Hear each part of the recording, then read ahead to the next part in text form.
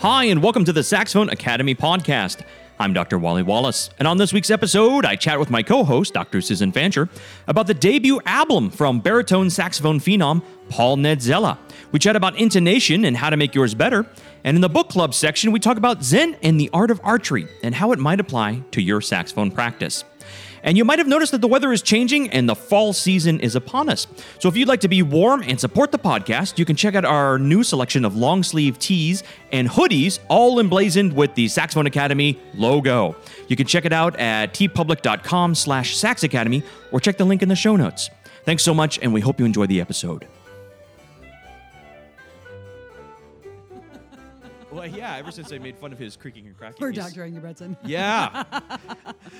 We'll have to win boxing there's so gloves. many. Yeah. And I'm not sure I would win, so yeah. Oh, well, I don't know. Yeah, I have an escape hatch right there. We'll gang up on it. Good semester, busy semester. Yeah, it's a busy semester, but it's all good. Yeah. Yeah, it's all right. I had a bit of I'm teaching my career development class for the, I don't know how many times, 16th, 17th time. I was going to say, you've taught that every a semester long since time. 2011. Yeah, man. And this semester was a little worrying because the first week of class, I have all my students do their 5-year vision, where they write about what their perfect day would look like in 5 years. Wow. And almost half the class wrote, I'll be a college professor. And I thought, oh, yeah. In 5 years? Well, or After that's their, take- oh, that- or on but the that's path. your- Yeah, so oh. half my class wants to be college professors. And so this is going to be challenging. But they're great kids. I'm sure they're great kids. Yeah, so we'll see how that pans boy. out. Well, some of them might be, but boy, they need some other options. Yeah, I know. And they have no idea how many years they're going to be on that path. They trying to should get look. there. They need to take the Wow, easy yeah. path and become concert saxophonists. That's hilarious. So yeah, I know. Dashing hope and dreams since I early did it 2019. kind of by This accident in my podcast, yeah. case. So Yeah, Wally. some interesting things going on in the world. Yeah, indeed. I wanted to start with something I discovered and I shared with you. Yeah. And once again, we're making fun of old man E.B., director of the Miles Davis Jazz Studies program. He shared a recording with me that I've kind of fallen in love with, and a saxophonist named Paul Nedzela.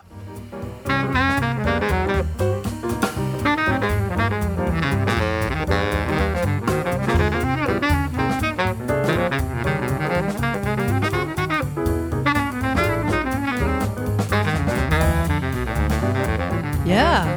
So Paul Nedzela he's got a brand new CD out, and it's called Introducing Paul Nedzela, which makes sense because he's Paul Nedzela. It would be very strange, but it's his debut album. Yeah. And this is a fairly probably his debut album as like a leader, right? Absolutely. Yeah, he may have other recording credits. Looking at his bio, he's played with Holy anyone. cow. Cast of thousands. Yes. And speaking of math earlier, we weren't rolling then.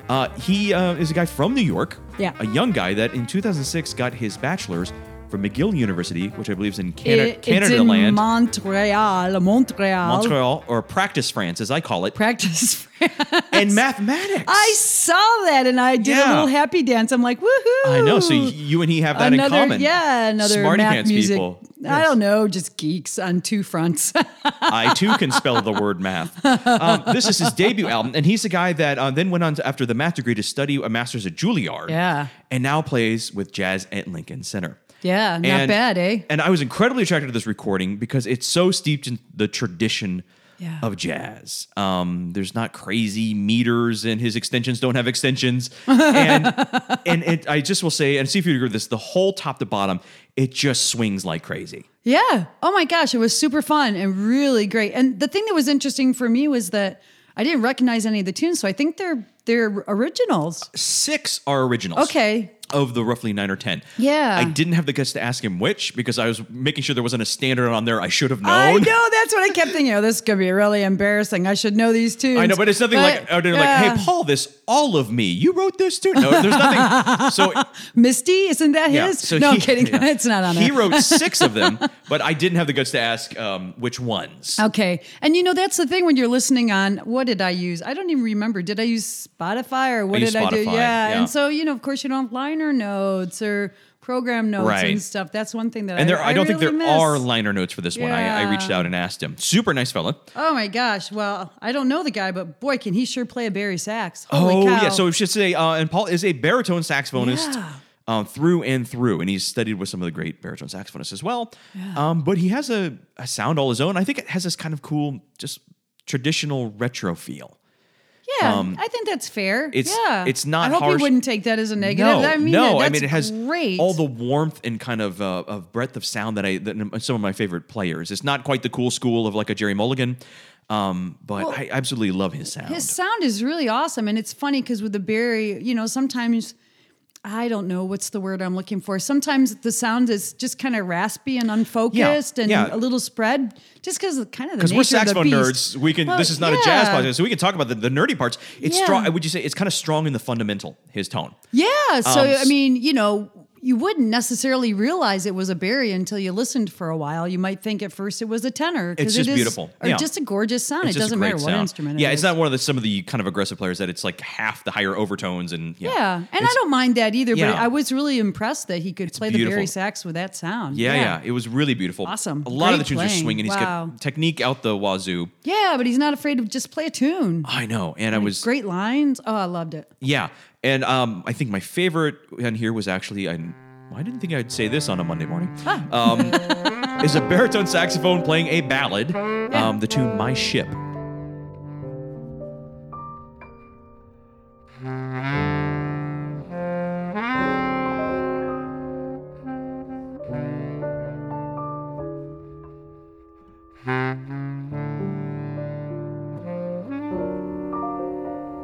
And just the breathy singing nature that he gets. Yeah. And it's a beautiful tune. And he just plays so musically.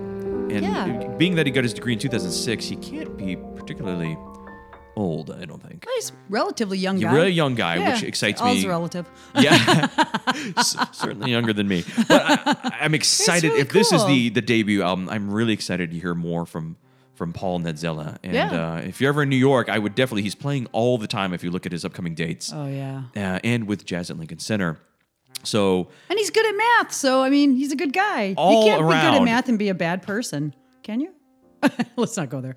Listeners, if you know any sociopaths that were good at mathematics, or who knows, maybe Pol Pot had a degree in math. We don't know. Anyway, so he's probably write us and let us know. Relatively intelligent too. Yeah, not a typical dumb musician. Yeah, when I read the bio, I was like, oh, I hope this isn't like those nerdy, crazy meter mathematically. Right, yeah. But it wasn't. It was just really just swinging. And it was swinging. Yeah, and a great sound, fun tunes, and I listened through a couple times. Cool. Occasionally, someone will send us a recording, and I listen through once, and then we think, hey, let's not review that. We will not name names. No, of course not. Yeah, but this is one of those ones where I was going about my here. business during the day, had it in the background, and had it in the car, and I really enjoyed that. I wanted to have another listen too. So That's introducing Paul Nedzela, great album. I'll put a link in the show notes. Yeah. You can check it out on Spotify or buy it. I don't know if it's available on vinyl. Maybe I'll beg him to release it on vinyl because I would like that record. Yeah. So congratulations, Paul. Excellent album that I've enjoying listening to. Way to go. There's also other cool stuff in the world. What's been going on? Well, it's time for the Van Dorn Emerging Artist Competition. What is that, Sue? It's the Van Dorn Emerging Artist Competition. This is the 10th annual Van Dorn Emerging Artist Competition. So they have a competition for clarinet, jazz saxophone, and classical saxophone. Let's see. There is an age limit on this. I'm going to look on the back. You have to be between the ages of 18 and 23 at the time of application. So it's for basically college age people. Right. So they're trying to identify, up and coming artists in all these fields. So it's been going on. What if you're only for a few years? What if you're only as responsible as an 18-year-old? Does that qualify? Yeah, I think that should qualify, but I don't think it does. Oh, okay. I think you actually have to. Yeah, I'm sorry. It's measured in Julian calendar years. And you do years. have to be a U.S. resident. Okay, so or residing in the U.S. And we do have a lot of U.S. student. college kids as listeners. Yeah, great. Yeah. Yeah. You have to. It's a high level competition. I've judged it a couple of times, the classical saxophone one, and the level's pretty darn high. Because if you imagine up to age 23, so you're talking master's students, probably even some DMA students would fall under that. If they went straight through, they could. If they went straight through, they'd be that age. So you're talking about some pretty advanced players. But we've talked about this before on the show. If you want to enter the competition just as a way of motivating yourself to prepare a couple of pieces at the highest level you can, go for it. So this year for classical saxophone, you've got to play just the first movement of Pierre Max Dubois' concerto. And just the second movement, that gorgeous second movement from Albright's Sonata, the Lament, and then some contrasting work of your choice. So everybody's got some work they've completed or played with piano or performed. So relatively easy list of repertoire, and that's it. Okay, so this is a strictly classical competition. There is a jazz one. Oh, there's a jazz one too. Yeah, Okay. so for the jazz one, let's see, what's it say? Oh, it could be jazz, clarinet, or saxophone. I thought it was just saxophone. Cool. One ballad, one medium tempo, and one up-tempo song. And they've got a list of ballads to choose from, and a list of medium tempo to choose from, and a list of up-tempo. Okay, so you choose it's like ordering, one from each like of this tapas. list. Yeah, there you go. Excellent. So, Moonlight in Vermont, you could do. I'm Getting Sentimental Over You. oh, that's sweet. Oh, you mean that's one Love of the tunes? for Sale. Okay. Oh. Ooh, I love that tune. Yeah. Okay, so a lot of standards, and you get to pick and choose, and yeah. So that's awesome. the application portal is open now.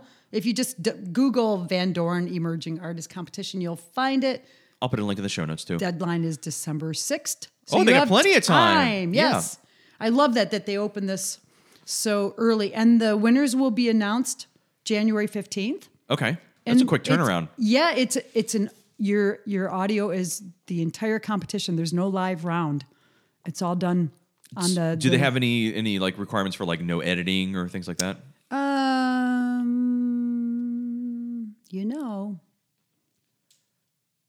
It doesn't really say. But in the spirit of a In recorded the spirit cut, of the thing, you would do unedited, but it doesn't specifically say that. So Okay. I can ask my people. So if you're young and American and in college, this would be a good thing for you to look at. Yeah. I mean, why not? That's a relatively easy list of stuff to prepare. Yeah. And you've got between now and December 6th to get it uploaded. Yeah. You need something to play for your lessons anyway. Yeah. Why not just make a recording and upload it? Yeah, yeah. And you would record it with piano. And what do obviously. you win if you win it? What do they give you? Fame, fortune? Of course. The grand prize is travel to Paris to visit 56 Rue Le Pic, the home of Van Doren. Yeah. You'll perform at the 2020 Music for All National Festival, premiering a commissioned work that gets written for it. And you'll receive $1,000 and a Van Doren product package, including a mouthpiece, ligature, and reed. Second prize is $250 and a Van Doren product package. That's hard to say, Wally. And third Peter prize Piper picked a is package. just the Peter Piper picked a package of Van Doren stuff. Van Doren product package. Yeah. Yeah. Okay, so So, yeah, we'll put a anyway, link in the show yeah. notes and apply if you're young. I also put a link in the show notes. The Army Field Band has an opening. Oh, And awesome. I believe that'll be a recording first round. I'll get more information. I just saw it, so I'll put a link in the show Okay. notes. So if you actually want a job, and you're older than these Yeah. youths that are doing the Van Doren competition, I'll put a link in the show notes there too. If you're an American, Something for everybody. yeah. And Army basic training is just fun. I recommend it. Okay. It's paid exercise when I There did you it. go. Yeah, it was Yeah. good. Yeah. So competitions and jobs, all sorts of cool stuff going on in Yeah. the world. Now in the studio, Yes. to make you better players, dear listener, to make us better teachers and thinking about this differently, you had a topic that we haven't discussed yet. I find it hard to believe that we haven't discussed this. We've been avoiding it. Listening to some of my recordings in the past, I believe we haven't discussed it yet. No, I'm kidding. Okay, so today's topic is tuning or intonation. Intonation. Yeah. Oh boy. You should play in tune. There we go. Well, that does it for this Okay, what are episode. we gonna Thanks, talk everybody. about Yeah. next time? In tune with what, right? Now we've talked about that before. Oh, That yeah. especially in the classical world, or in the jazz world too, as Yeah. both worlds are getting more complex, players are getting better and better. It feels like the young player coming up today has to learn a million things. They either have to learn a million extended techniques and incredibly hard literature in the classical world, or in the jazz world, they're trying to play faster, higher into the altissimo and over more complex chord changes. And some of these guys in New York and places like that are trying to play all this in mixed meter, and Yep. some of the fundamentals are slipping through the cracks. Seems like it sometimes. Things like sound and intonation. Sound and intonation. And we've talked Phrasing. about, and we'll continue to talk about tone and this sort of things. Yeah. But wanted to focus on intonation. Intonation. Yeah. And is it me, or is it especially challenging for saxophonists? Not because of intelligence issues, but because of... I think that I have come to believe that it's not really any harder on the saxophone than on any other flexible pitch instrument. It's just, for some reason, we just allow ourselves not to focus on it at a young enough age like we should. It's not really that different from, you think about flute has its tendencies Yeah. and oboe, and certainly violin. If you miss a little with your finger, you're going to be out of tune. Right. Plus, there's the fact that depending on the context, the pitch goes a different place, right? Right. So if you're playing the major third, we've talked about this above Right. the root, you've got to put that note someplace different than if you're, playing the fifth. Right. So yeah, Or like an all, octave. all instruments have to do this. So even if you have like this, the best. Unless you play the piano, then you can just say, "Well, I can't do There it anything is. about it." They should or really the still, marimba, yeah. or the some fixed pitch instrument. You don't have Right. to really worry about tuning in the sense of there's not really Yeah. anything I you mean, can do about it. the saxophone, I guess, has a reputation for being an out of tune, more out of Yeah, tune. you hear that comment a lot, and that's probably a little bit why I'm hemming and hawing here because I'm like, I think that's a really unfair comment. I but- hear that all the time. but Like the yeah, best like, saxophone's more out of tune than the worst clarinet. Well, I know that's definitely not true. well, I hear things. Yeah. But yeah, people say things like that, and it's like, well, okay, so maybe our level of playing just has to get higher.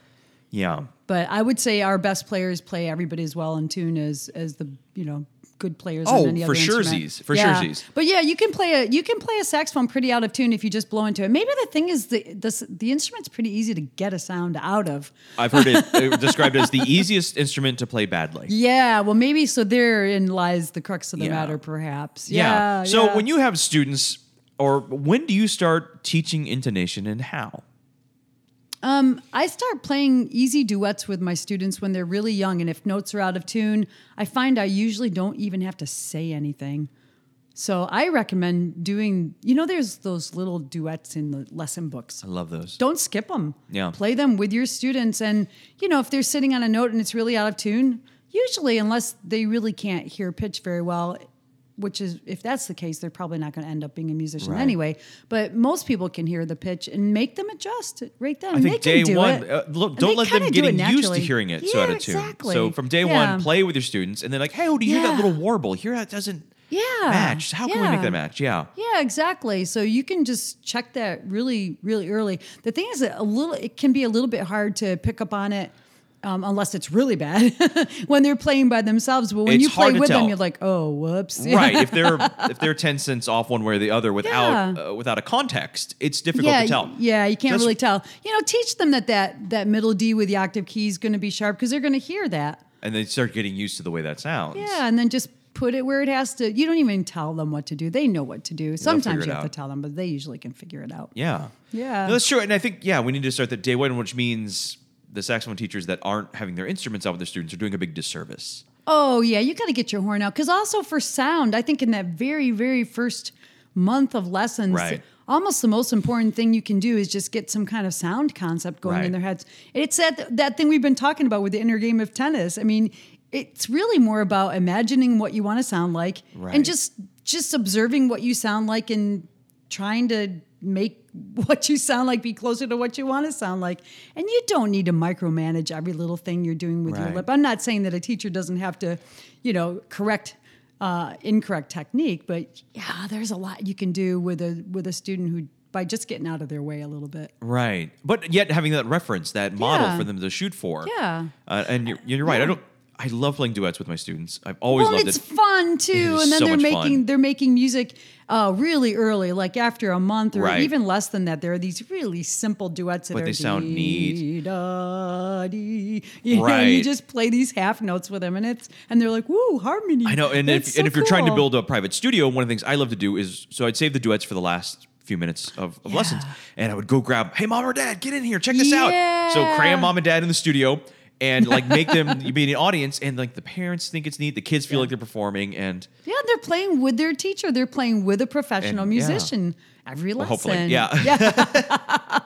But when you're more advanced, there really isn't any substitute for doing some work with a tuner. right. And again, you don't always play with the needle straight up and down on every note at every moment when you're playing with a quartet or in a duo or with Mm-hmm. piano. You have to place the notes in different places, but it's super helpful for a reference point, right? Now, to a know tuner what- will get you in the ballpark. yeah, what do I have to do on a high C Right. to get that needle not to be 45 degrees over to the right. Well, obviously, you pull your mouthpiece out. Yeah. Exactly. On every note, I'm going to do that. You have to change your mouthpiece with the no, of course.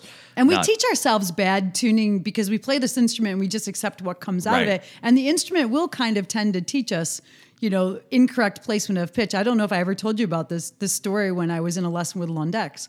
And I played a note and he said, "That's sharp." And I'm like, "Oh, okay." And he said, "Well, play it again." And I played it again. He's like, "That's sharp." I'm like, "Wow, it sounded fine to me." And then he said, "Well, sing it." And I sang it. And it was sharp. And he's like, "That's sharp. The saxophone has taught you to put that note in the wrong place." So that he advocated very strongly for, spend some time with the tuner so you see where it should be and retrain your ear a little bit to hear it in the quote unquote right place. Now, equal temper, it isn't exactly always, but it is definitely a good place to start, and you should be able to hear that. Yes, get you in the ballpark. Yeah, I guess early in my career, I started to, not my career, but early in my training, I learned to, because I played on a Busher, 1924 vintage horn that was horribly out of tune. Yeah. And so it trained me to hear the pitches incorrectly. Exactly. And and that was problematic. I mean, it's difficult to relearn, frankly. Yeah, because it sounds right to you. Yeah, but as you've mentioned before, I will not recount the story, but we've both been in situations where someone will have their tuner out like, "Well, I'm in tune." Yes. And that doesn't make any sense because, so I like to advocate, I actually very rarely use a tuner with the needle, but I love using a tuner for the drones. Oh yeah, that's great, yeah. I love doing an exercise where you put on the drone and have the students play the different intervals with the drone. Yep. And it sounds like bagpipes at times. You could use yourself as the drone too. Yeah, or have the teacher doing the drones. And I like that because you think, well, what if you as a drone aren't perfectly in tune? Great. Yeah. Because when you get out in the working world or even your high school band, you're not always at A440. Yeah. And so if you're always training yourself to look at the needle at A440, those of us who have ever played concertos with high school bands, if you're half hour into that band concert on their stage baking under the lights with 150 kids, you ain't going to be at 8440. Oh, no. You probably climbed 20 cents. Yep. And you have to play in tune with where that rough center is. Yeah. Or, and pitch shifts. Or if you're playing Europe, it's different. So, I think we have to not train ourselves to look at the needle. Yep. We have to train to play. And as you mentioned, it's contextual. So that major third of a chord, we lower. Yeah. And in a melodic line, that seventh, we may want to pull up a little bit for tension. Right.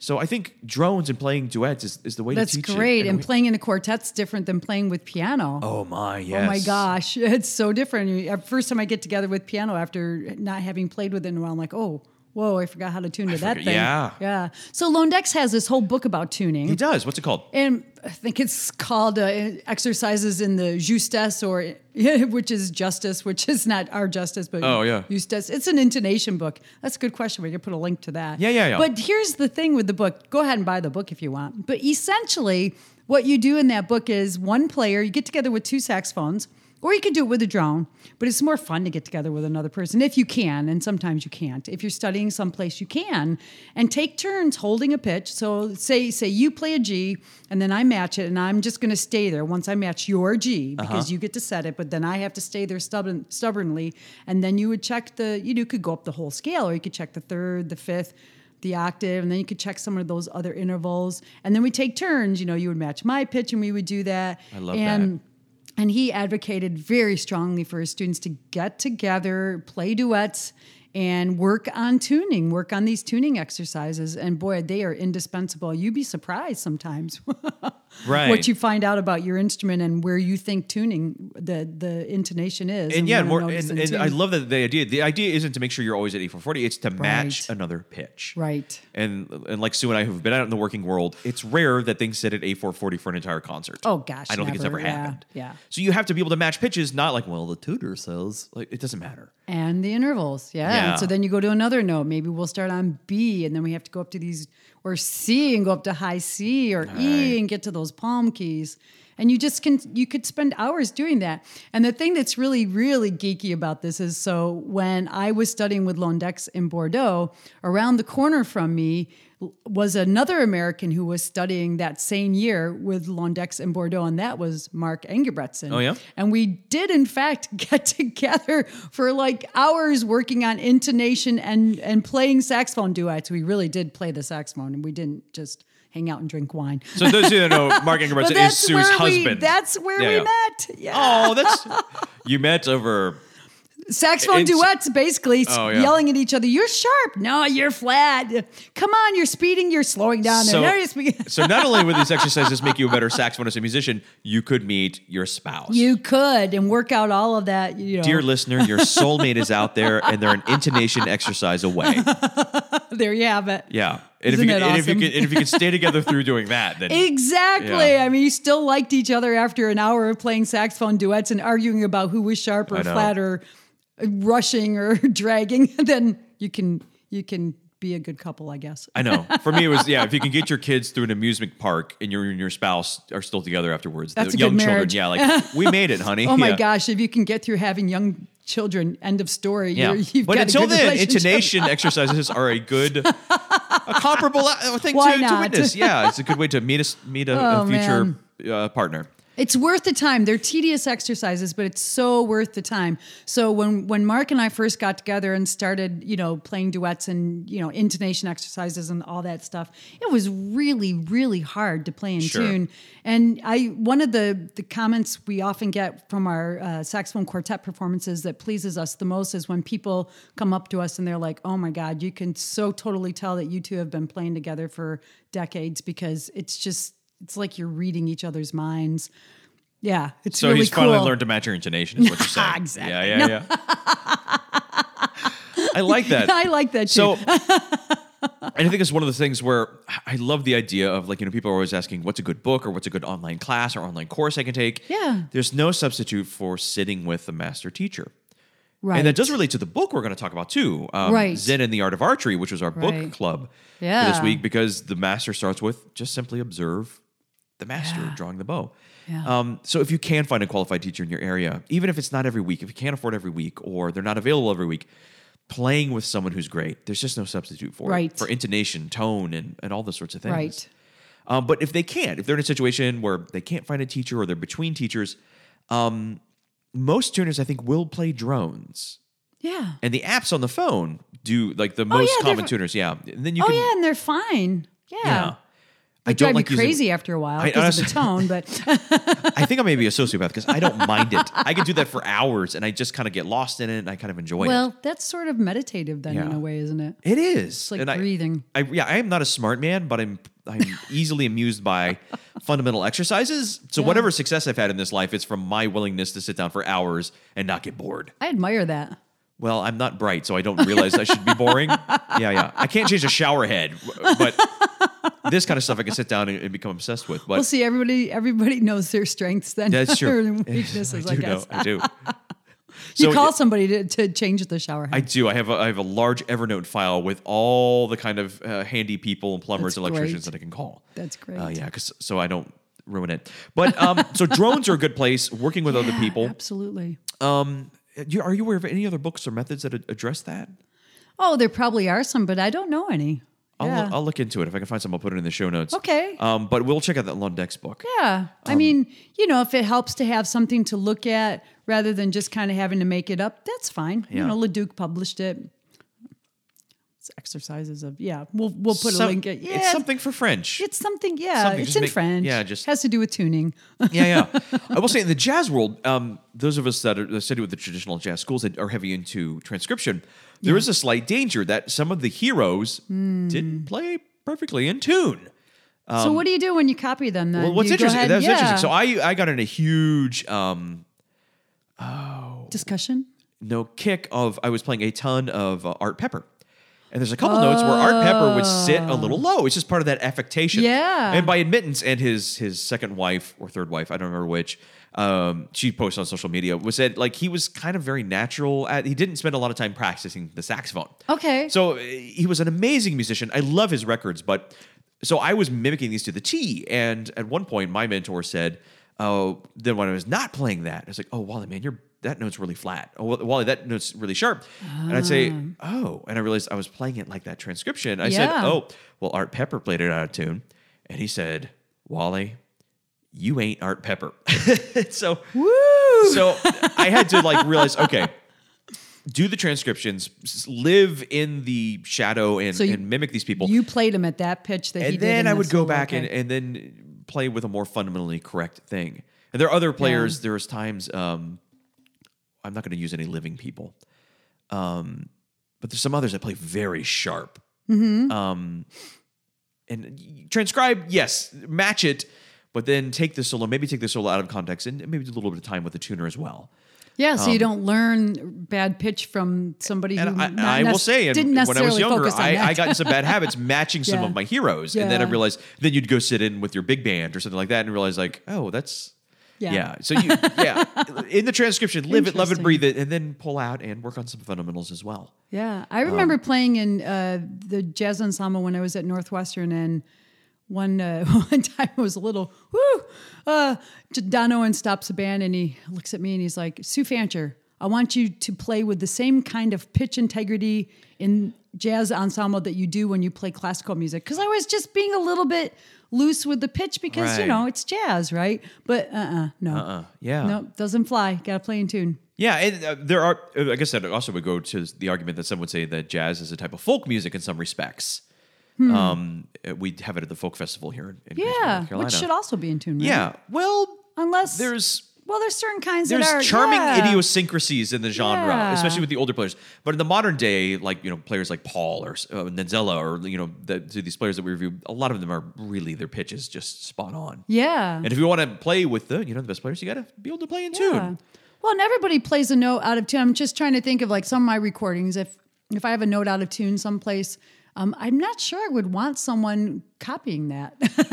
Right. So it could be with some of those jazz recordings where it's out of tune, that where they were standing, it didn't sound out of tune to whatever they were tuning to. Yeah. Or either that or they meant it, or they were just out of tune. It was a mistake because they were thinking about something else. And when I listen for pleasure, it doesn't bother me in the slightest. No, but of course when you do not. transcription, maybe just notice. Then when you go back, don't develop bad habits. Well, and in jazz, when you're doing a lot with the pitch, because you're playing around with that and scoops and things like that. And my pet peeve with some younger players is they don't get to the pitch. If they're like sliding, I'm like, oh my gosh, get to the pitch. So then I'm like, I don't know, somehow put at ease that you at least knew where the pitch was and you were playing with it and not just Johnny Hodges flat. would at least imply where the pitch is yes, going. Exactly.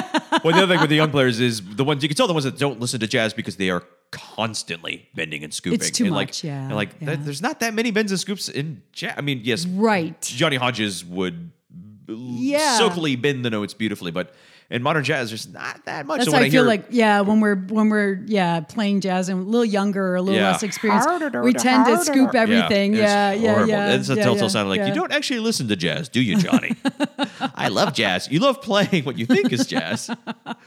So I'll put a link in the show notes. Work on your intonation. Work on the drones. Get together. Play duets. Play in a quartet if you can. A saxophone quartet. Oh, gosh. If you can do that, that'd be great. Duets probably the most transparent setting for tuning because there's no place to hide. And you can and do it with a future spouse, or you can actually ruin a friendship as well if you're not careful. Sure. So, and carry a tuner with you so that way you can see I'm right. Yeah, exactly. Yeah.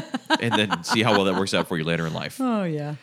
So it's such a touchy topic too. You ever notice like it's when you are in a chamber setting, if you need like, oh, I won't use any names. Oh, Larry, I think you're a little sharp in that note. No one says, okay. You always get like the guard comes up. Well, that's where I hear it because that's what. It's something addressed with care. Like, why. So I always approach it like, oh, I notice we have a slight difference of opinion and pitch here. What do you think? Let's tune that note, is what we say. Yeah. Oh, that's. Hey, could we just go tune this note because that didn't sound right? And we don't name names. Yeah. We just j'accuse. J'accuse. Yeah, because I will say, I forgot when I was in the army band, there was a guy that I made a comment like, oh yeah, that was you're really sharp on that note. And he gave me this look. And it was a friend. But he said, he was like, you can insult my girlfriend. You can insult my face. You don't insult another man's intonation. I was like, oh, okay, Sarge. You're sharp, but no. But never mind. Yeah, no, I backed down fast. Well, of course you did. Yeah. You're not stupid. Yeah, I know. We'll continue to have more great playing tips on how to lose friends as well as we go on. Yeah. Now, in the book club second, we started the book club last episode. We did. And we reviewed Inner Game of Tennis. Yeah. And we're kind of on a peak performance kick. Yeah. And now we've gotten even slightly more esoteric. So what book That's a good way of putting it, Wally. did we read this week? Yeah, Zen in the Art of Archery. Yes, by Who can say that name? Eugene Herrigel. Thank you. Yeah, I'm sure it should be more German in its pronunciation. Eugen? I don't know. It's Herrigel. Right. I'm going to say Herrigel because I think that works. Because I'm in We're the South. American. Herrigel. Yeah. So Eugene Herrigel was a German philosophy professor that had an opportunity to go teach in Japan when he studied. The Art of Archery. So tell us about it, Sue. Tell you about this book. Well, this book was required reading first semester of freshman year at Northwestern in a course taught by Paul Berliner in ethnomusicology. Paul Berliner. Yeah. That sounds familiar. Is that someone Yeah, I well, I think he's still teaching ethnomusicology or world music is what it was often called at Duke University. He's either still teaching or recently retired, but I think he's still teaching there. Yeah, but he's written books and traveled the world, and he's a very famous ethnomusicologist. Okay. Yeah, so he required that you guys I didn't read this. realize he was famous when I studied with him. He was just my teacher. So Right. So we had My to read that students book. say the same I'm thing. sure They do they not. They do not. Yeah. And I remember just having my mind blown by this book because it's basically about Buddhism. Yes. It's trying to describe Buddhism to Westerners who are And not specifically raised in that Zen culture. Buddhism. Zen Buddhism. Yes, because there are other areas of that Buddhism, like Right. I'm trying to think the places, but they add a whole level of spirituality and mysticism to Buddhism, Yeah. and the Japanese do not do that. Right. So this is Zen Buddhism. Yeah. They don't have they don't subscribe to the Tibetan Book of the Dead and all the other like kind of mysticism added onto Right. Buddhism. This is pure Zen Buddhism, Right. which borderlines on nihilism. At times, it almost feels like Right. of the idea of nothingness, of no self. That we reach peace when we realize there is no Sue, there is no Wally. Right. There's just the oneness of the universe. Right. Which and is we are part of the oneness of the oneness, universe. yeah, so- this living essence. I don't know what word to really use. and it for does jive with other religious traditions as well. Oh, yeah. The idea of the oneness with the universe and the oneness with everything. A little piece of God being in each of us, that kind of idea Right. from the Quakers. And And the Dalai yeah. Lama actually, the book, I think it's called The Universe in an Atom, or I forgot the name of the book, which okay. kind of addresses that idea of Right. how Buddhism even goes with the sciences. I feel like these two books, this is going to be overly simple and somebody's going to know these two books and take issue with this, but in a way they're getting at the same thing. This one's a little harder to wrap your brain around. Right. Even though he keeps talking about how he's making the language accessible for Westerners, you still end up scratching your head going, I have no idea what he's talking about. accessible via a German philosophy professor writing in 1948. Right. So it was published in After 1948. spending time in Japan studying Yes, so a Zen German Buddhism. philosophy professor writing in the mid 20th century. So yes, accessible from him. Right. It's as light as Nietzsche. Yeah. Right, exactly. But it's I reread it this past couple of weeks, and I found myself more confused by it now than the 35 years ago when I read it for the first time, and I can't really say why, Wally. I think because you have more life experience and you just, yeah. Yeah, there's something about it. I was like, wow, I don't understand anything this book is saying.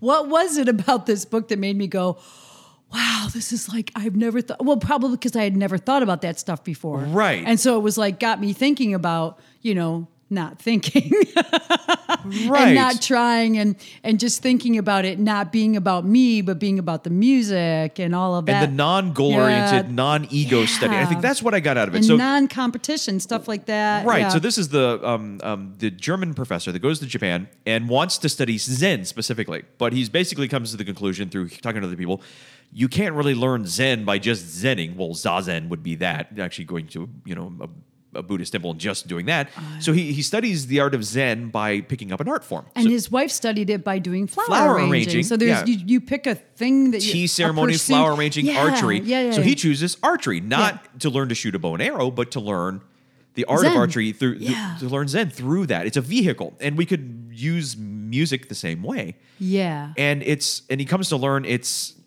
I think if I had to kind of summarize what he learns is, like you say, it's not about learning to hit the target. It's all about learning the art form and letting go of the ego and the goal-orientedness and just trusting the teacher, trusting the process, and the tradition and just being in the moment Yeah. and experiencing. And And letting it happen.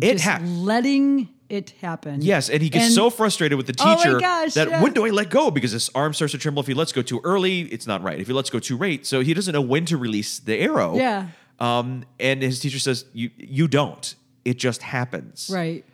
And that's and as I'm for thinking us, about it, it's I think like, I get it. Wait, no, I don't get it. I get it. Right. So while I was reading it, like it was like, oh yeah, wait, what? What? Yeah. And I think anyone who just pretends to get it at face value is kind of being a little pretentious. I think it's a really deep, interesting concept that Yeah, the book is worth reading. I mean, it's really thought-provoking. right. I studied Buddhism out in Tucson, the desert, Diamond Desert Sangha, where I did meditation and studied some Buddhism out there. I didn't know that. Wow. Yeah, well, I was in the Army, and I'm not a particularly religious person. And I remember during the Army basic training, we had hand grenade training. Oh. And I had to hold 2 live hand grenades against my chest as I was going to, and I started thinking, man, I wonder what happens if something, goes wrong. Yeah. So that sent me on a spiritual journey. Anyway, out in the desert of Tucson studying Buddhism. And these concepts, you kind of get, I think I get it. And then you're like, wait, what? Yeah. And it's. That's I how I think felt anyone rereading is. this, I think anyone is being disingenuous if they say they just get the idea of nothingness and they got it, Right. or the lack of ego. It comes and goes, and the Zen Yeah. masters will even say this. It's not something that. It's not like a switch I'm done. necessarily. Yep. I We're can not all finish the now. Buddha Yep. where you get it Yeah. and then you flip a switch. Now I'm enlightened. It's Yeah. something we constantly get a taste of and we chase, and that idea of it happening, not you making it happening. Yeah. I'm absolutely obsessed with, and so this past week, because of our book club, I've been practicing and improvising and trying to not make it happen, trying to let things happen. Right. And not thinking, okay, this week I'm really trying to incorporate this transcription I'm working on into the changes over Alone Together. I'm trying to think, can I just let it happen by itself? Kind Yeah. of get out of the way and trust the process. And I adore this book, but like you, there's times I was like, wait, what? Yeah, it's a great book. And I was thinking about, the fact that this guy spent 4 or 5 years, just doing these exercises over and over and over and And a lot of it was just breathing exercises. Yeah, And his master and- would say, when you go home, just practice the breathing. Right. Because and these then, traditional Japanese bows are apparently ginormous and take an incredible amount of strength to just draw the bow back. so you just can't do that for hours and hours on end. It's a little bit like playing the saxophone. I mean, Yeah. there's only so many hours a day you can play that thing. That's true. Before you My hurt wife would your- agree, yeah. You hurt your hands, you hurt your lips or whatever, Right. or your brain. Of So a course, lot certainly. of what the practice of that is just in the thinking, in the mind, and in the practice of the breathing. And I think we could do that as saxophonists as well. Yeah. Do you have yeah. a favorite moment in the book? I love the moment where the master bows because finally it released Correctly. And he doesn't even know if it hit the target or arrow. not. And it's not and the point. it barely grazed it, but it wasn't the point. It wasn't the point. It wasn't the point. So in a lot of ways it was a quote unquote failure, right? If you're really trying to hit the bullseye. Right. It was a failure, but it was the first time that he had released the arrow where he didn't release the arrow, it released. And it happened in this way, so it has to do with the rebound of the hand and how the energy is absorbed by the way the arrow is released. And if you don't release it properly, it makes your whole body sort of have to have this shock of this force. Right. But if you do it correctly, the arm just kind of naturally And the falls master away. bowed not to the student, Not to the but student, to it. the thing that we're searching for. Yeah, right. And I love that moment. The first time it happens, he was like, and he has to explain it to the student. No, I'm not bowing to you because it was a success or a failure, but that it did it. the art. And it didn't matter that the arrow was didn't hit the awesome. target when he finally released it. It was that he had gotten the lesson. Yeah. And my favorite is actually when he goes on vacation. He's very frustrated not knowing when to release the arrow. He's on vacation. He has to think there's got to be some trick of when to release the arrow. Right. At this height of I'm gonna tension. figure it out. And he figures it out. So he finds if he does this trick with his thumb, that he doesn't squeeze it too hard, it naturally will slip loose. And it was kind of accurate with I don't know where he's shooting at on vacation. But I believe he figures this out on vacation, goes back, and he can't wait to show his remember master. this. So Yeah. he raises the bow, knocks the arrow, and he does the thumb trick. Yeah. And I think he even hits the target. Yeah. And the master turns his back He's and furious. walks away. He's He's missed the point. He's totally missed the point. Yeah. And I That's- find yeah. that especially Huh. in music, when I think is the point to truly improvise and make art is the point to have a good solo to impress people. Yeah. Because if it's just about my ego or me forcing the licks in the language I know into a way that I know will be somewhat pleasing, yes, I could create a good solo that someone like, oh yeah, that was good. But I'm not getting to why I love art. Yeah. And some of the best solos, they're not that technically perfect. They're not something that's, quote, burning or something like, oh, man, that's super hip. But if I'm truly in the moment and improvising, I may not hit the target. But that's not why I play music. Yeah. And you might communicate better, or you might actually say something what an idea. honest from yourself. And I love that even playing written music, when it's not, you don't think about what you're doing, but you just say something or sing something with a line, just playing a good line. Wow. And the other thing that I wanted to point out about this book is it's not trying to say, don't practice, or it doesn't take work, you just got to let it go and it'll happen. Of course it's not saying that. Neither of these books are. Neither of them is downplaying the need for, repetition and really working at this. Just that instead of, kind of beating our heads about, up about all these things and judging ourselves, but to just try to achieve the ultimate goal and think less about every little thing that we're doing to make the phrase work or doing to make the technique work. And trust the process and your teacher. Process. Oh, and the analogy of being a plant and that you grew from this little seed. So a plant, you don't judge the plant. We talked about this last time with the other book. The same analogy was in this book, about being, thinking of yourself as like a tree that's growing. So, you're not what you're going to be and you aren't what you were. Right. You're just here in the now and don't judge it. Don't should about everything. I should this or I should this. You'll should all over yourself. You'll should all over yourself. Yeah. Yeah. And that sapling needs to be the sapling. It can't be anything else right then. And it shouldn't be anything else right then. And it's got to trust in the process. I also love, and it got me thinking about that part of the Zen arts is there has to be faith in the teacher and trust the process. Yeah. You have to trust that you're on the right path, and you can't let go of the goal if you don't trust the teachers. Yeah. And I thought about that, like how important it is to find a teacher that you trust. You need to find a teacher that you trust. And if you've ever had a teacher that you don't fully trust, it's not a good relationship.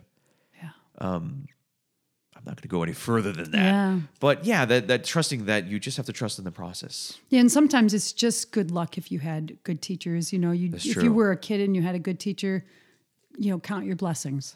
Because, you didn't do anything to find that teacher. For my college teacher, I sought that person out.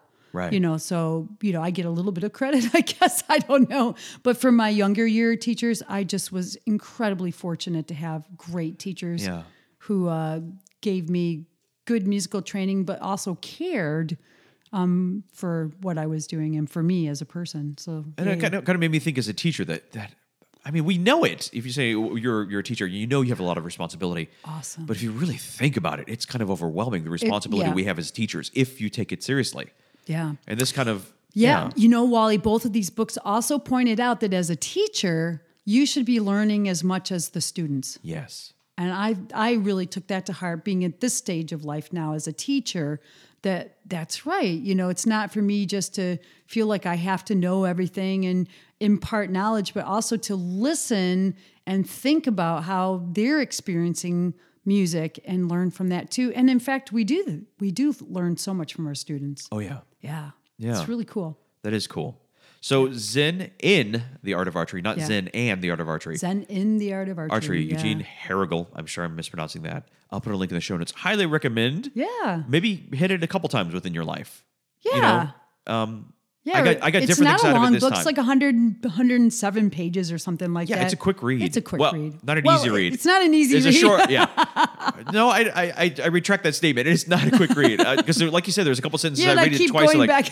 I'm what? Like, what? Yeah. Reread it and, take what you can from it, and the stuff you don't understand, let it go. Yeah. And there's a strange last chapter about sword fighting. That was kind of this right. weird tag non sequitur about not caring about life or death and sword fighting. I was like, what? Eugene, what are you talking about? Yeah, right. That felt like kind of oddly placed at the end. But the funny thing is at the end of the tennis book, The Inner Game of Tennis, he tells a story about having his, driving his car into a snowbank in Maine, and it was minus 20 degrees and he thought he was going to die. He could have died, because he got stuck in this snowbank. You never know if Kathy Bates is going to come rescue you. I know, out in the middle of nowhere. For our younger listener, that's based off a Stephen King novel called Misery. Oh, God. Yeah. But, at some point, he was like, well, if this is how I'm going to go, this is how I'm going to go. And then, just started to notice the beautiful night around him and, was very zen. Yeah. I like that. Yeah. Well, that was morose. Thanks, Sue. So it worked out fine. He got to a house with a light on and he was fine. Right. So have we picked a book for the next Saxophone Book Club? What do you think? Oops. I don't know. Do you got pick a one? book? I do. Yay. Good. So I was counting on you. this is a look little at that. bit of a